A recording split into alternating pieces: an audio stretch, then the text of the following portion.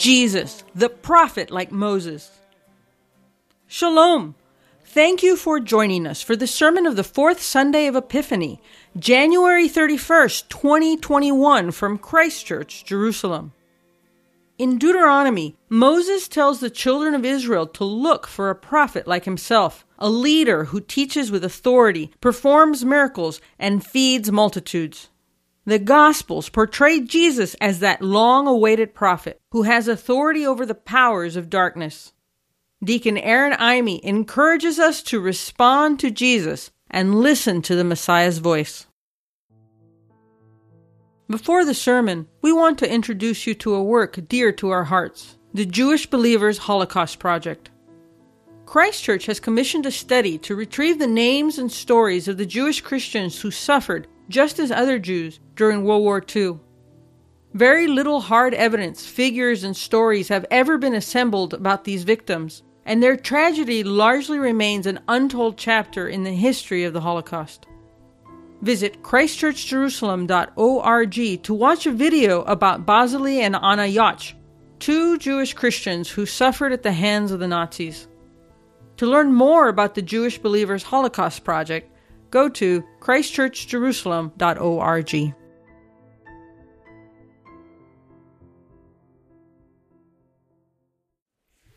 Continue our worship with the public reading and study of Scripture and the Word of God. Before we turn to our readings, there is a short prayer called the Collect to gather our thoughts and prepare us to hear God's voice.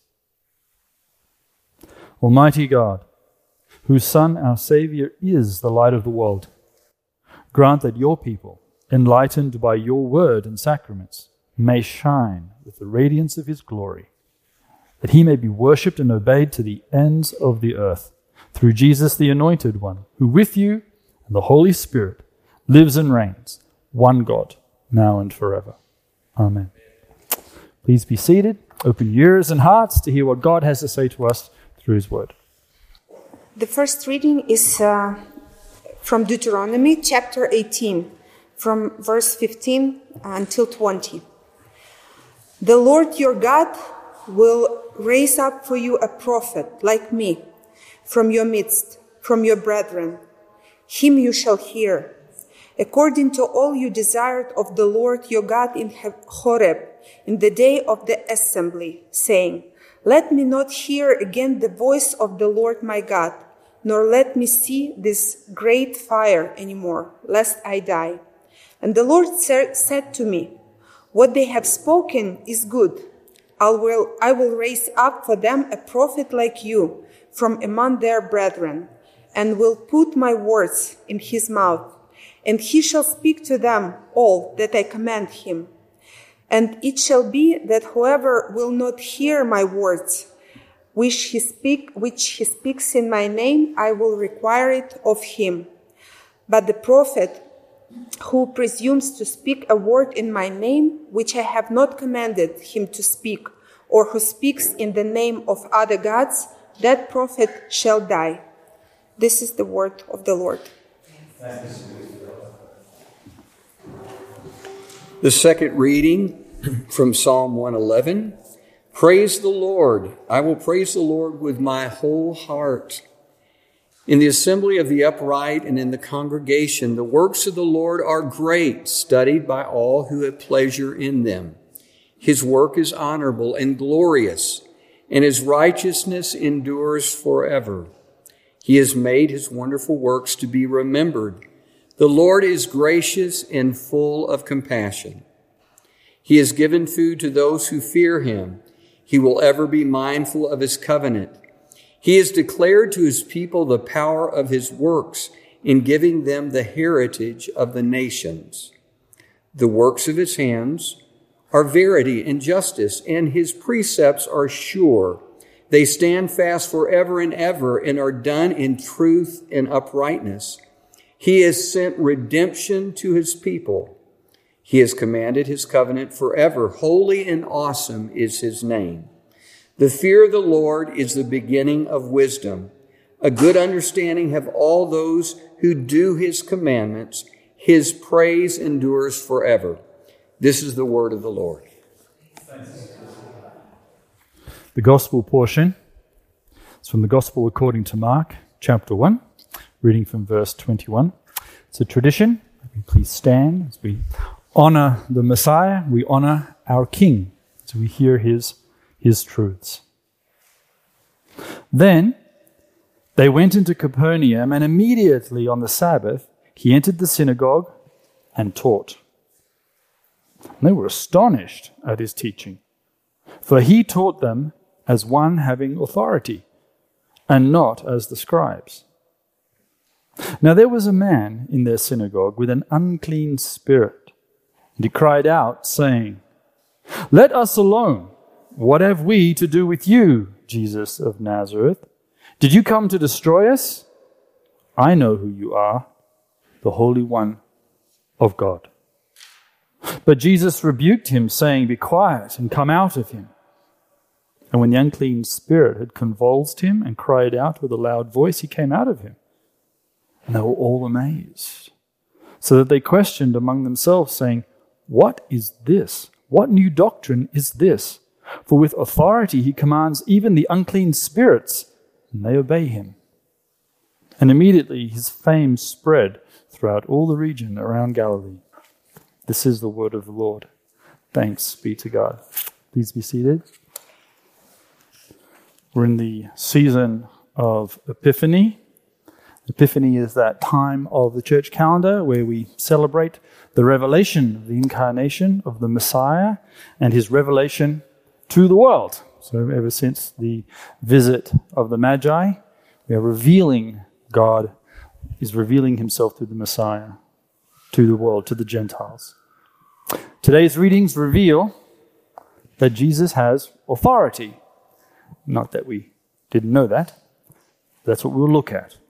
Not only does he have authority to teach, but today he also has authority over the powers of darkness.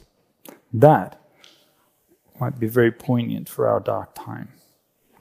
So if we look at our Hebrew Bible portion, the book of Deuteronomy, the last words of Moses, and we see that there's a prophecy. One like Moses was going to come. Someone like me, Kamoni, it says. Now before there were kings and before there were priests for the people of God, there were prophets. Moses is a prophet. His brother Aaron is a prophet. Even Miriam, their sister, is a prophet. So even the girls get in on the action and are prophets, like Anna the prophetess in the temple.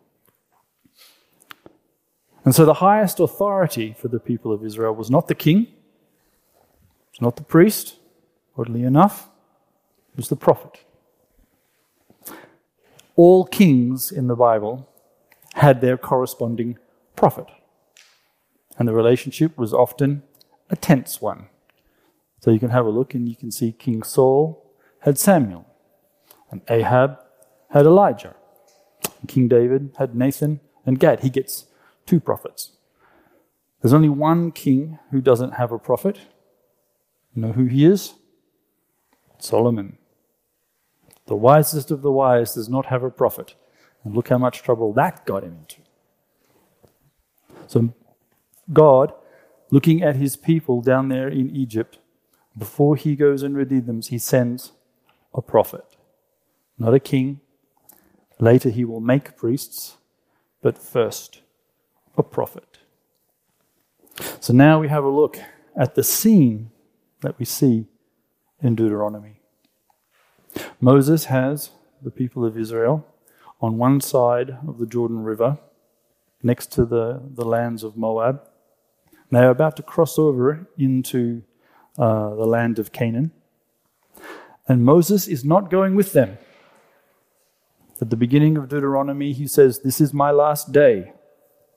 Today I die." At the end of Deuteronomy, he's going to break into song. So that's always an interesting thing. On your last day of life, are you going to do a Cecil B. DeMille thing? Maybe. But Moses does. All Israel had known since coming out of Egypt was Moses' leadership. They had known nobody else. And of course, they know a little bit about Joshua, things can be a little bit uncertain. What exactly is going to happen next? Who's it really going to be in charge? Moses had been incredible. He was a teacher. He was a lawgiver. He was a miracle worker. He was a redeemer. He spoke for God. He met with God.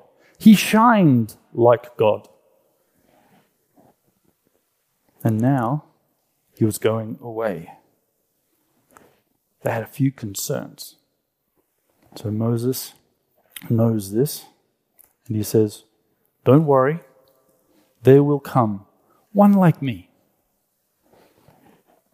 God would raise up another. Hope is given again to Israel. We're going to get another Moses, another shepherd, another defender of the people, someone who will challenge the kings, someone who will work the miracles, someone who will speak for God, perhaps someone who might have seen God, someone who's going to shine like God. That'll be nice. And so each generation wants to have a prophet. How would you recognize one? So this begs the question, doesn't it? Each generation will have a prophet, but there's still going to be one like Moses. Kamoni, like me. So this becomes wrapped in messianic expectation. But it begged the question, how would you recognize the true one? Before succumbing to the whims and secrets and charms of a false one. I mean, the text itself gets pretty severe. If another prophet does arise, he doesn't speak in my name, well, what should you do? Send him money? Give him a blessing? Send him off? Nope. Find yourself in the nearest rock and start throwing. Serious business. I mean, we're looking for someone full of hope. Someone who will speak the words of God. But if he's wrong, then something terrible would happen. And so part of the messianic idea wasn't just of a coming king and a redeemer, but or an Elijah figure. Later on, we also want an Elijah to come as well, who's also a prophet, but not the prophet. And so when we get to the Gospels and we see Jesus here feeding 5,000 people and doing an incredible miracle, their response isn't, oh my gosh, the King of the universe has arrived. This is the Messiah. They say, surely this is the prophet. When John the Baptist is out in the desert, the leadership go to him and ask, are you Elijah? No. Well, are you the prophet? They're waiting for this very special person. Surely this is the prophet, they say of Jesus. Great. So let's have a little look at the gospel passage. So Jesus is into Capernaum, where he has set up his base of operations. And immediately on the Sabbath, he enters the synagogue. I like the way this also reflects even a little bit of the archaeology for those who have visited Israel, would like to visit Israel whenever we're open again. Please do. If you go to Capernaum, you realize that the synagogue is indeed very close to the houses. You literally leave the synagogue and you can enter a home. Immediately, we enter the synagogue. And he taught, and they were astonished at his teaching. What did he teach? Don't you just love it when the Bible, the Gospels, describe Jesus' teaching and then never tell you what he said? This is not the only time that they do it. Jesus meets a couple of disciples on the road to Emmaus. And it says he went through the Psalms, the Torah, and the prophets, and he described every verse that described himself. How much of that information do we have? 0. Jesus entered the synagogue and taught. Don't tell me that, Mark. Tell me what he said. It's not important for us at the moment. We know what he said in other occasions. But for this piece of passage, somebody else needs to speak. But Jesus teaches. At the moment, it's not what he says, it's how he does it. Because he does it with authority, not like some of the other teachers. The Gospels portray Jesus as the new Moses. So he will do all the things that Moses does. He will teach, but he will teach with power, conviction, authority, truth. He will do miracles, not just little ones, big ones.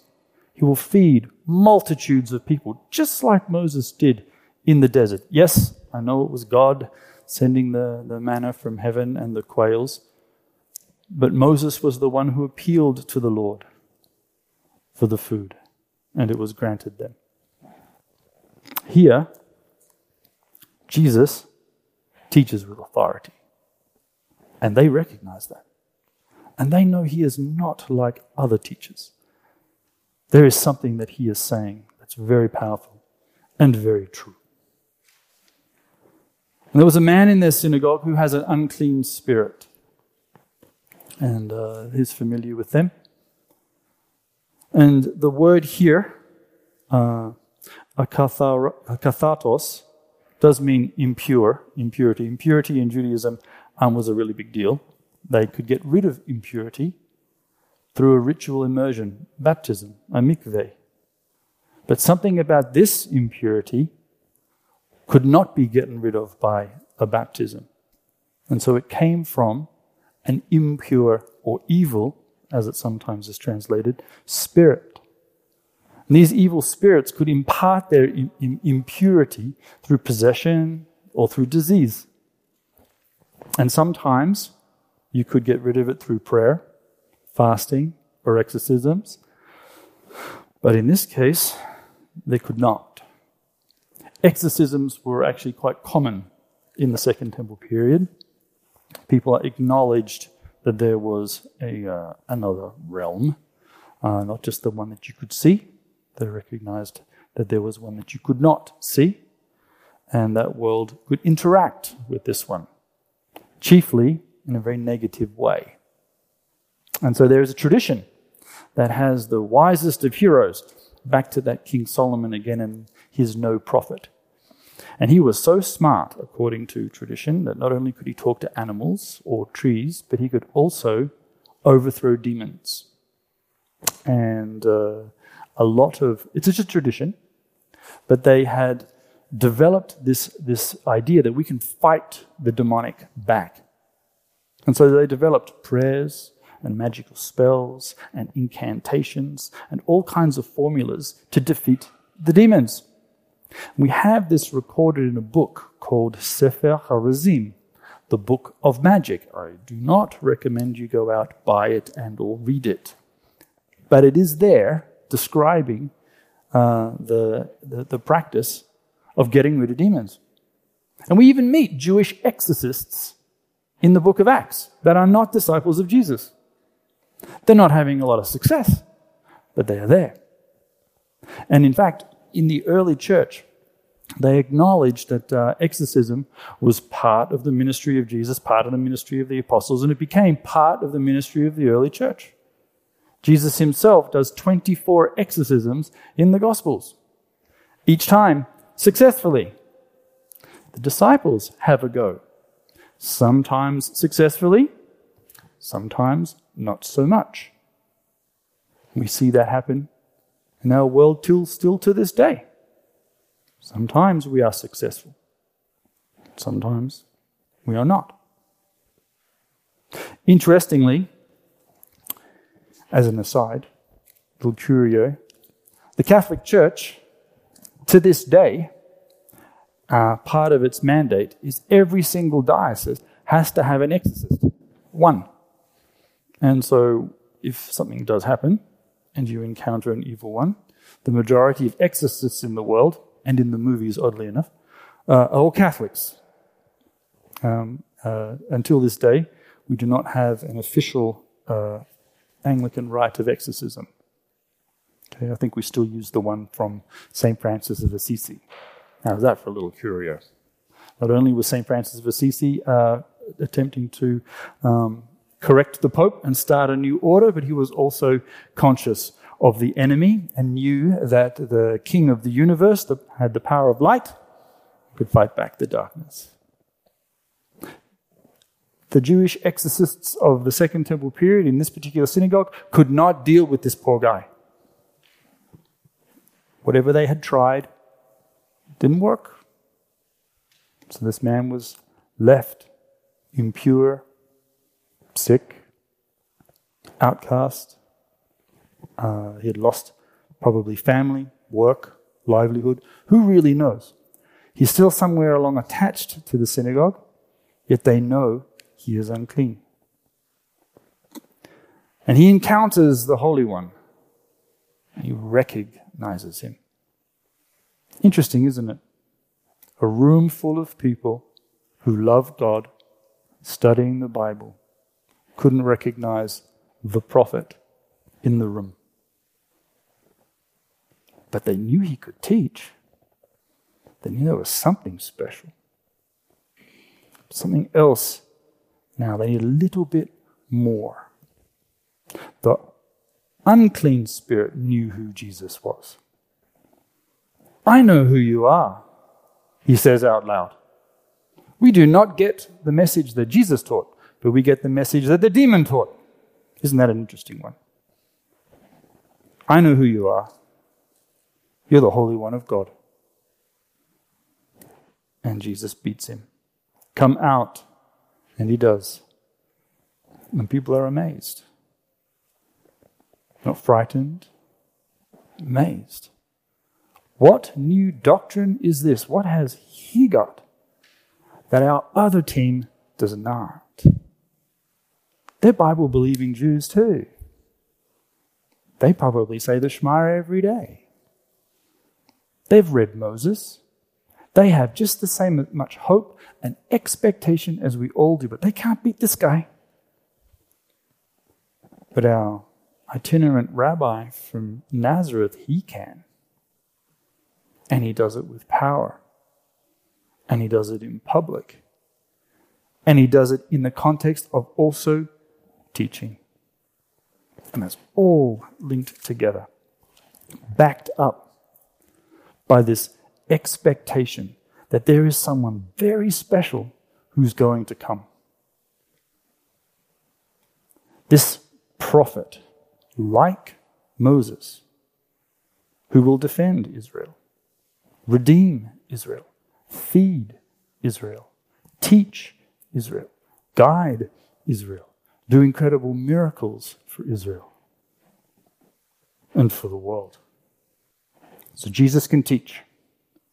And he has authority over the demons. That is really good news, particularly in this day and age right now, when the world is a pretty dark place.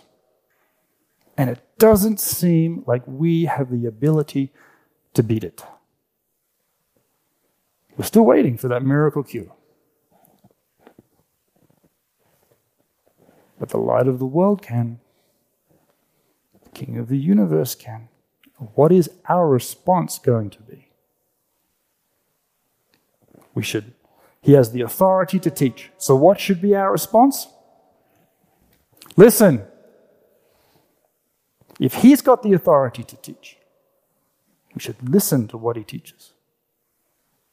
We should absorb it. We should put it into practice. We should let that excitement fill us with hope and passion and enthusiasm. We can follow our Redeemer out from captivity into freedom. We can embrace the Torah that will be written on our hearts. A cloud that would guide us will actually dwell inside of us. And if he has the power to defeat demons, he might give that power to you too. And then we can challenge the evil one. We can defeat darkness. We can be full of hope. And that light that's within us, will shine out and chase away everything that's black. And people will be drawn to it. Why? Who likes to live in darkness? Who wants to sit there in hopelessness? Who wants to dwell in our houses and get depressed? We don't want that. We want life. We want light. We want hope. We want freedom. We want to be able to get together in a community the right way that God wants us to be. And he delights to have a people. He called a people. And he said, you build me a tabernacle because I want to come down and live with you. I'm looking forward to that. I always love the tension that I find in the scriptures. In the beginning there was nothing, and then God made heaven and earth. And it's like, I know that the scriptures also tell us that the earth is full of the glory of the Lord and is everywhere. Yet, the scriptures also at the same time say that God left heaven and came down so we could talk to Adam. Which means that God made somewhere where he was not, which is mind-boggling. But he is also everywhere, which is an amazing thought. Do I understand it? No. Do I believe it? Absolutely. Does it fill me with excitement and hope? Yep. Do I have a king sitting on the throne? Yes. And also here. And that is a delight. So what is our response? Listen to the teaching of Jesus. If he has authority to defeat the demons, then that is the guy that we should follow. That is the guy that we should beseech when the world gets dark. And everything else that we do just does not work. That is the guy we appeal to for healing. And that is the guy we appeal to for help. And the guy that we long to see come back. Even though he's already here. Which is an interesting thought. So brothers and sisters, respond to the message of Jesus. Respond to the teaching of the Messiah. Respond to the light of the world. Respond to the hope that has been revealed through the incarnation of Jesus. So that when we get to Easter, we'll be ready to walk with the Messiah to the cross and to the resurrection. And that is good news. Amen. Thank you for listening. If you've been blessed by this teaching, let us know by leaving a comment on our Facebook page, on SoundCloud, or by leaving a review in Apple Podcasts. You can offer practical support by giving a donation at christchurchjerusalem.org. Thank you, and blessings from the City of the King.